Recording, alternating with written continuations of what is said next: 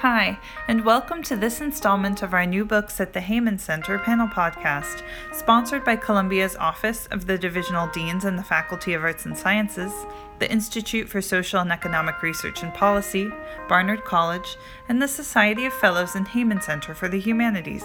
I'm Ann Levitsky. Today's podcast celebrates Barnard Professor of Economics Rajiv Sethi and Columbia Professor of Economics Brendan O'Flaherty's book, Shadows of Doubt: Stereotypes, Crime, and the Pursuit of Justice. First, we'll hear Rajiv and Brendan speaking about their book at the panel, and then we'll hear the comments Valerie Purdy-Greenaway, Associate Professor of Psychology and Special Advisor to the Executive Vice President for Arts and Sciences, Department of Psychology at Columbia, made at the panel. Robbery actually ends up resulting in rates of arrest and incarceration at much higher rates than burglary, motor vehicle theft, and larceny.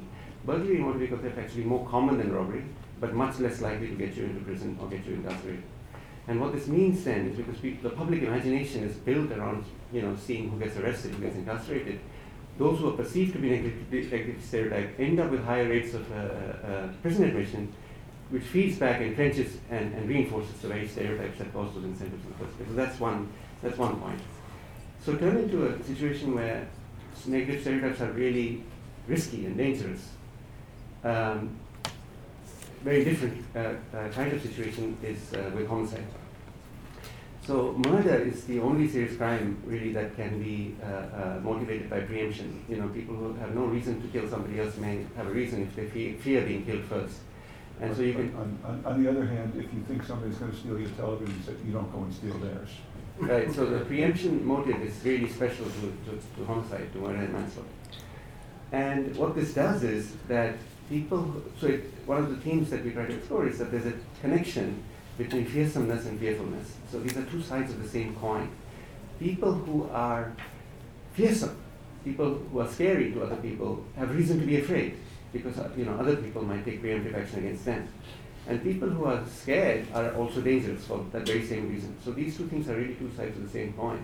There's an expression in Ta-Nehisi Coates' memoir, Between the World and Me, where he describes people that he grew up with in Baltimore, some of the youth in his school and community, as being dangerously afraid. And this reveals this sort of connection between being dangerous and being afraid. So you can end up with, if there's a climate of fear and people are fearful of each other, you can end up with quite high rates of homicide in that kind of situation. But what makes people fearful of other people, aside from stereotypes, is if you can be killed with impunity. If there's going to be no consequences for somebody to kill you, that makes you more fearful of them and makes them more fearful of you as a result, and so on and so forth, in a cascading sequence of beliefs that can cause, relatively small disputes to escalate and spiral out of control.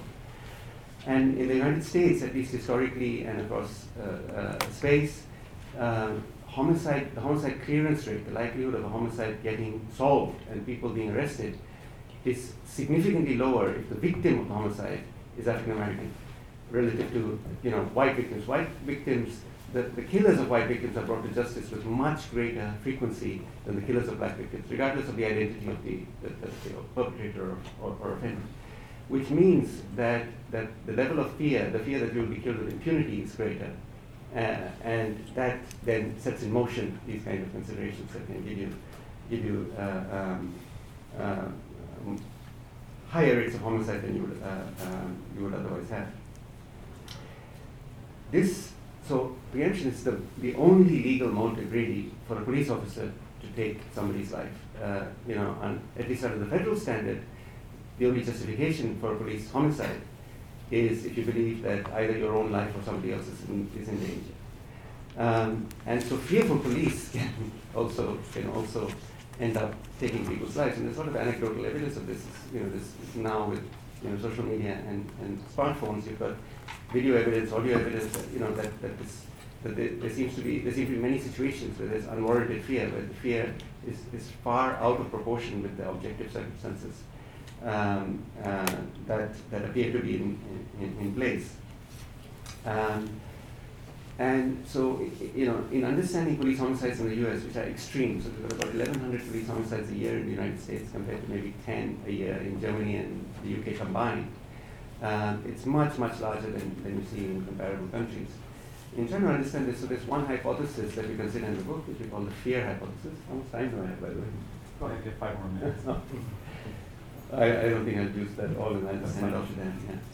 Yeah. What we call the fear hypothesis, which is basically, and the racial disparities in the victimization of police homicides are also quite extreme. It's about 2.5 times more likely to be killed if you're a black civilian than white civilian. And the fear hypothesis basically says, look, it's because stereotypes affect, officers in a way that causes them to pull the trigger faster. And then there are several experiments that psychologists have conducted to try to verify this in lab-type situations. But there's a counter-argument, and in the pages of the New York Times, a very prominent economist, Sendhil Mullainathan, made this argument, and then later Roland Frye, made some similar argument, which was that, so I'll put it roughly in Sendhil's terms, which was that roughly 30% of arrestees are African American, roughly 30% of victims of police homicides are African American, and the rough parity between these two things suggests an absence of bias in the use of police force once a contact is initiated, that the differences are coming because of differences in the initiation of contact. This is Sendhil's argument in the New York Times. And we take issue with this for two reasons. So firstly, it presumes that whenever a contact is initiated, the level of threat faced by the officer is the same when the contact is with an African American civilian versus when the contact is with a white civilian. Why might this not be the case? It will not be the case, for example, if a lot of contacts are initiated and lead to arrest when the civilian is black, which would not lead to arrest when the civilian is white. I'll give you examples. Henry Louis Gates being arrested on his front porch, Sunderland being arrested in Prairie, Texas, the Starbucks Philadelphia arrestees, Rashawn Nelson and Dante Robinson. These appear to be, at least, arrests that would, these people would not have entered the arrest pool had they been white. At least that's what, at least the anecdotal evidence appears to suggest. If that's the case, that blows up the arrest pool, but it blows up the arrest pool in a way that makes it actually less threatening on average, because these folks are not objectively threatening to police. And in that case, you can't just assume that the pool of arrestees faced by police officers is as threatening when you're looking at the arrestees that are white compared to the arrestees that are black. So the comparison that Sendhil makes is not reasonable or legitimate. It's not logical, or it's based on assumptions that may not be validated. That's one argument, and then the other argument against this kind of reasoning is statistical. If you look at the distribution of police homicides across the country, they are just staggering. The differences are staggering. So the highest homicides take place I'll name this 8 states. It's Colorado, Nevada, Arizona, New Mexico, Wyoming, Alaska, Oklahoma, and West Virginia. And these are states in the West or in the South. And they are much, much higher, about 8 times as high in the highest homicide states, police homicide, related to the lowest, which would be Connecticut, New England states, New York, Pennsylvania, and New Jersey. And when you have this big difference in scale, just adding up all these numbers and looking at the national averages can give you a very misleading picture. I won't go into exactly why. And the other problem is the arrest. The other problem is that the arrest data is worthless. That is it, and that's what we're dealing with because we're doing follow-up work with. That's absolutely true. We're doing follow-up work with Bette Montilolia, Dan and I, that go deeper into the deadly force issue, and we really can't use the arrest data. That's right. We have to find other ways to think about this problem. So just to finish up. There's been a lot of talk in the US about decarceration, right? Especially with regard to non-violent crime, with regard to drug offenders, and so on and so forth. And it is true, the disparities with regard to arrest, so there's another reason not to take the arrest benchmark seriously. The disparities with regard to drug use in the population are much, much smaller, negligible compared to disparities with regard to drug arrest and prison admission. So Michelle Alexander, for example, has described these things in a lot of detail. But John Pfaff at Fordham Law School has made the argument that you're not going to have serious decarceration in the United States unless you focus not just on what are called non-violent crimes, but also on violent crimes. Our sentencing, our punitiveness with regard to what are classified as violent crimes is very, very extreme. And if one really wants to have a significant decarceration, we have to deal with things like, the truth in sentencing laws, reductions in, removal of three strikes and you're out laws, less punitive towards people who are committing the so-called violent crimes, aggravated assault, robbery, homicide, and rape. In fact, these are the 4 violent crimes. Now, there are different degrees of violence in the set of violent crimes. But the general conversation in the US about decarceration really keeps violent crimes off the table. There's no real serious, nobody really making a case for less punitiveness, at least among the prominent commentators on this, for changes in our approach to the sentencing and punishment of violent crimes. Partly because people who are accused of committing violent crimes are dehumanized, are not really treated as one of us. It's not treated as normal, not treated as people who have done something criminal or done something bad, but are not themselves necessarily criminal or bad by nature.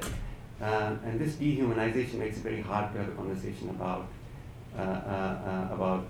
less punitiveness with regard to the so-called violent crimes. And I just mentioned, to finish up, a couple of books that have influenced us quite deeply. One is Brian Stevenson's Just Mercy, and the other is Danielle Allen's book, Cuz, about her cousin Michael Allen, who as a juvenile, as a young man at the age of 15, he had a botched robbery attempt, and then he ended up actually shooting himself in the face, and then in the ambulance confessed to 2 robberies, got about $15 in the last week, was sentenced under the three strikes and you're outlaw to very, very long prison sentence. He served, I think, about 12 years and then died very soon after he was released. And the fact is that, what this book does is it paints a picture of a person who is more multidimensional. It's not just somebody who's been put in prison for a really long time. And this process of humanization, even of people who are so-called violent offenders, is probably a prerequisite for serious incarceration in the United States. Now, we'll hear the comments Columbia professor Valerie Priddy Greenaway made at the panel. Thank you. Good evening. This is a fascinating book, and I just want to read, sort of right in the cover of the flap, and says, what is this book about? And it says, stereotypes can shape the ways crime unfolds and how they contaminate the justice system through far more insidious, pervasive, and surprising paths than we've previously imagined. And then I have 3 insights that sort of focus on 3 different things. One is that this book is really insightful in trying to weave together how psychology, history, economics, and philosophy can help us to understand crime in terms of the ecosystem of crime, how crime and punishment focus in these ecosystems. And by ecosystems, we can think about how robbery, murder, public action, police stops, use of force, lethal force, testimony, judgment, punishment, all of these things are talked about in this book. So this is not a thin slice about stop and frisk. This is not a thin slice about eyewitness testimony. This is about all of these things together. So that's one thing I'm going to comment on. The second thing that this is about, why public figures are special. And there's a really powerful quote that I think that I want to read to you that's sort of really, really interesting. And it talks about the importance and the special place that public figures have, such as the judges and the special responsibility of the police. And even though we know that, the consequences of distrust in communities as rational and actually important, and the collective silence in communities, that story gets discussed over and over in chapters and how it can be avoided. And the third thing that I want to just sort of talk about is interventions. The last chapter is about justice, and there are very reasonable, thoughtful, and actually doable randomized controlled experiments that show what works. And there are answers in here, and none of them focus on racial profiling. But I just want to start with a story. The true story that happened on Monday. I have an 11-year-old, an African-American daughter, and she goes to the school at Columbia. And they were doing some podcast in school, and the issue of Tamir Rice came up. And for some reason or other, I don't know what was going on in the classroom, the teacher did not mention that Tamir Rice was African-American. She said something about the police officers being white, and so my daughter was going on and on about police officers, and she didn't actually get the story. So in my infinite supposed wisdom, I said to her, what are these teachers teaching? I said, this is a black child, and actually, he looks like you. And I opened up my computer because I think I'm super duper smart, and I pull up the picture, and she's actually the same physiological skin color. And I turned the photo around and I said, "This is Tamir Rice, and now he's dead, and he's 12. He's a year younger than you, and this is the weapon." And then she started to cry. And what I want everyone in this room to remember is that this is a book about people's children. And this is a book about people's families. And this is a book about people who have been killed. This is about a book about people who have been harassed. This is about a book about people who have been stomped. This is a book about people who have suffered indignities. And whether it is the indignity of being stopped in an unjustified way, or of the Innocence Project, of which is talked about in Chapter 9, this is a book about things that are happening in the United States of America. And there is a way in which we need to, and I think the book does a really nice job of combining econometrics and history and philosophy with news stories. And one of the things that, I hate to say I like this book, because I don't like this book. I wish it weren't written. I wish we didn't need a book like this. But we do. Because we need to understand the ecosystem in which stereotypes play themselves out in these very surprising and strange ways. So the first comment that I just want to make very quickly, what I mean by ecosystem, is that this book is able to explain why, on the one hand, blacks who wind up in communities can end up suffering from more and more dangerous robberies when whites do not, on the one hand. And then later on, in a later chapter, the same book can explain why, as a function of the Innocence Project, why African Americans, in cases of rape, are 50% more likely to be exonerated in those cases, but not others. That's surprising and that's interesting, and the book can draw a nice line, and I think that's something that's interesting. The second insight that I wanted to do is to talk about chapter 5, which talks about the power of public action. And I just want to read this very quickly. It says, "You can't think about crime without thinking about what police, correction officers, prosecutors, judges, legislators, and other public employees do. First, public officials are rightly held to higher standards than private citizens. For instance, a real estate developer who hints that people who come to visit him will be treated better if they stay at a very expensive hotel he owns has done nothing inappropriate. But a public official who does the same thing has done something wrong and possibly illegal. Many public agents also have significant powers. Most people are not permitted to lay a hand on a stranger, but police officers can punch or jail or shoot people in the normal course of their day if they think their duties require it." I think that's fascinating because what happens is it's not just talking about stereotypes, it's talking about the consequences of things like silence and the consequences of lack of trust and lack of procedural justice.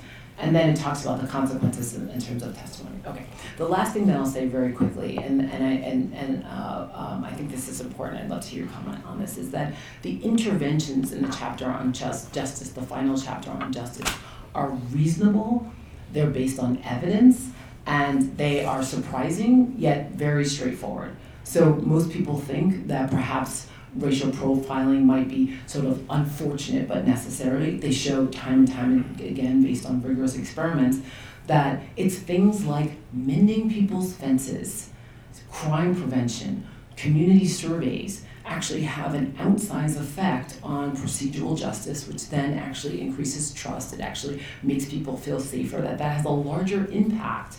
It's like changing the nature of policing.